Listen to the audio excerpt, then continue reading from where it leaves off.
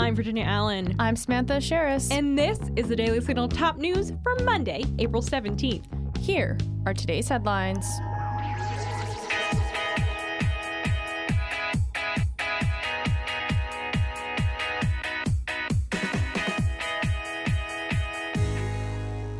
A 1-minute ad from Budweiser has gained over 53 million views on Twitter since it aired Friday afternoon. The ad appears to be an appeal to the beer company's pro-American traditional value audience, and there's likely a reason for that. The classic Budweiser Clydesdale is the focal point of the ad, with backdrops from small American towns to Washington, D.C. monuments. A pro-American monologue runs throughout the ad. Let me tell you a story about a beer rooted in the heart of America, found in a community where a handshake is a sure contract. So why this ad, and why is it gaining so much attention?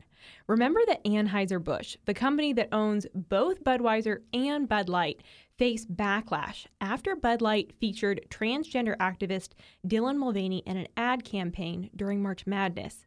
Anheuser-Busch stock fell in the days that followed, and country star Travis Tritt said he would no longer ask for Anheuser-Busch products on his hospitality cart when he performs. So now it appears that Anheuser-Busch is trying to appeal to the audience that it fears it may have just lost amid the Mulvaney controversy. But will the strategy work? Conservative pundit and Red State senior editor Brandon Morse says no. Morse responded to the video on Twitter, writing, "I'm not sure a lineup of B-roll footage and some guy throwing middle American buzzwords at us will win us back. But frankly, bringing 9/11 into this is just kind of insulting." Anheuser-Busch CEO Brendan Whitworth on Friday issued a statement saying, "We never intended to be part of a discussion that divides people. We are in the business of bringing people together over a beer." The beer company Yuengling appears to also be weighing in on the situation and aiming to use the controversy to attract new customers.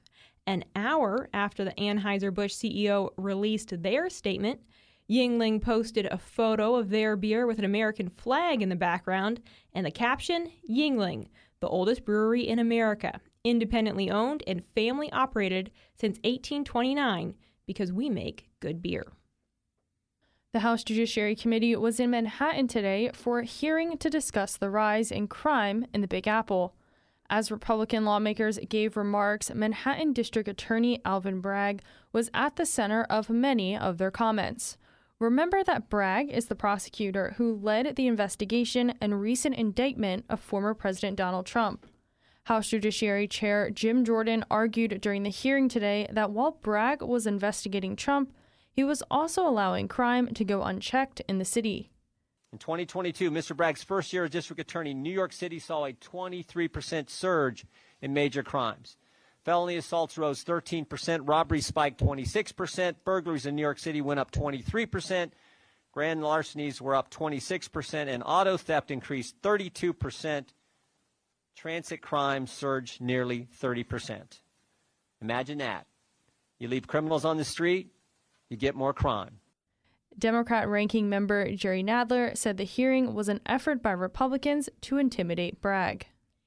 In other news, the Republican-led House is preparing to move forward with a comprehensive border and immigration package this week. Earlier this year, the House Judiciary Committee introduced the Border Safety and Security Act of 2023.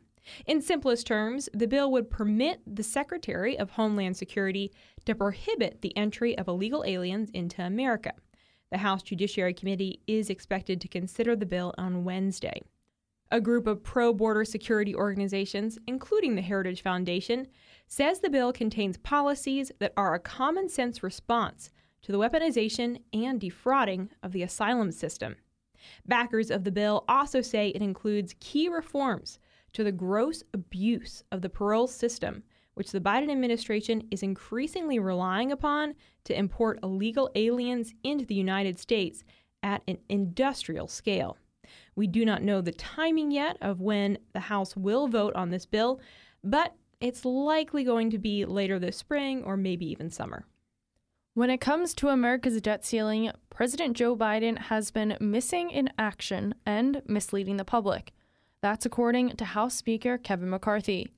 Earlier today, McCarthy delivered a speech on the debt ceiling in New York. The House Speaker said Biden has not contacted him to discuss the debt ceiling since a meeting in February.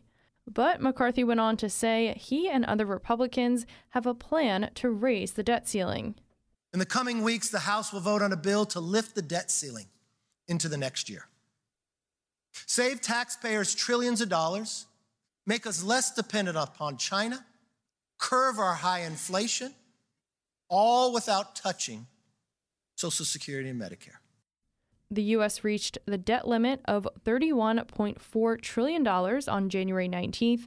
Congress has until early June to raise the debt limit before there is a risk of default. Conservatives say they have a plan to dismantle the deep state. Earlier today, the Daily Signal broke the news that a coalition of conservative leaders and former political appointees have compiled a game plan for the next conservative president. The plan is to reduce the federal government's bureaucracy to make it more cost-effective, high-performing, and accountable to the people. So how do they plan to do this? The Daily Signal's Tyler O'Neill has the story, and he joins us now. Tyler, can you explain this coalition of conservative groups and what their mission is? Yeah, thanks, Virginia. So the Heritage Foundation helped launch the 2025 Presidential Transition Project, also known as Project 2025, to avoid the pitfalls that Trump faced in 2017. The president had a very rough transition, partially because the Obama administration really wasn't keen on enforcing Trump's vision of the country. So what often happens whenever there's a presidential transition is the previous political appointees try to embed themselves into the permanent bureaucracy so they can continue to push what the previous administration got elected to do. And this undermines the will of the people who voted for someone else. And so these Heritage Foundation leaders and others from various different administrations, from back to Reagan.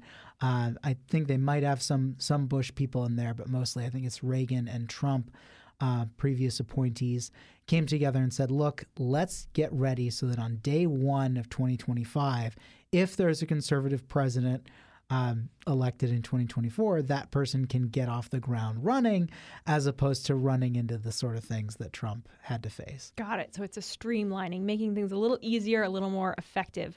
But how do they practically plan to do that? Dismantling the deep state sounds like a big job. What are the steps? It's a super big job, and it's going to be very difficult for whoever is in those shoes if a conservative wins in 24. So there are a few things. Trump had a bunch of executive orders that got overturned by the Biden administration that never fully got implemented, and this project is encouraging some of those to be brought back. Future president needs to speed up the time it takes to discipline and fire federal employees, to restrict the power of public sector unions, which FDR believed shouldn't exist at all, and that's FDR who created the New Deal, and bring the salaries, so that the president should bring the salaries of federal employees more in line with private sector workers. And then the big one is something called Schedule F, which allows the president to reassign some federal employees to positions that are essentially at will, so they're easier to fire, so that the process can be streamlined, because a lot of these people are set in career jobs and they're making decisions that should be made by someone who represents the president, who can be fired by the president if they're not doing what the president was sent to Washington to do. So they're fulfilling essentially political jobs, but as a career position where they're not really checked by the new administration. Yeah, it's a need for accountability. Tyler, we really appreciate your reporting on this. We'll be sure to leave a link in the show notes so you all can check out Tyler O'Neill's piece on this. The start of the Fox News and Dominion voting systems defamation trial was delayed today. The trial was set to begin this morning. The trial is now scheduled to begin tomorrow, but the delay has people speculating that Fox News and Dominion might be working to reach a settlement outside of court. Dominion filed a lawsuit against Fox News following the 2020 election, arguing Fox News made claims that the company's voting machines rigged the election. Dominion is seeking $1.6 billion in damages. Fox is claiming Dominion has lowered the amount it is seeking, but Dominion disputes this claim. We are continuing to follow this story and will keep you updated on developments as we learn more this week. And that's going to do it for today's episode. Thanks so much for joining us here on the Daily Signal's Top News. If you haven't got a chance, be sure to check out our morning show right here in this podcast feed, where we interview lawmakers, experts, and leading conservative voices. Join us tomorrow morning for the Daily Signal interview edition. Kate Trinko is going to be sitting down with Oded Revivi to discuss the recent spike in violence in Israel. Also, make sure you subscribe to the Daily Signal wherever you get your podcasts and help us reach even more listeners by leaving a 5-star rating and review. We read and appreciate all of your feedback. Thanks again for joining us today, and we'll see you right back here tomorrow morning for the conversation with Oded Revivi.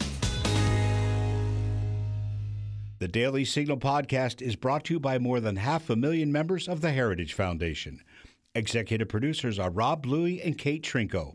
Producers are Virginia Allen and Samantha Asheris. Sound design by Lauren Evans, Mark Guiney, and John Popp. To learn more, please visit dailysignal.com.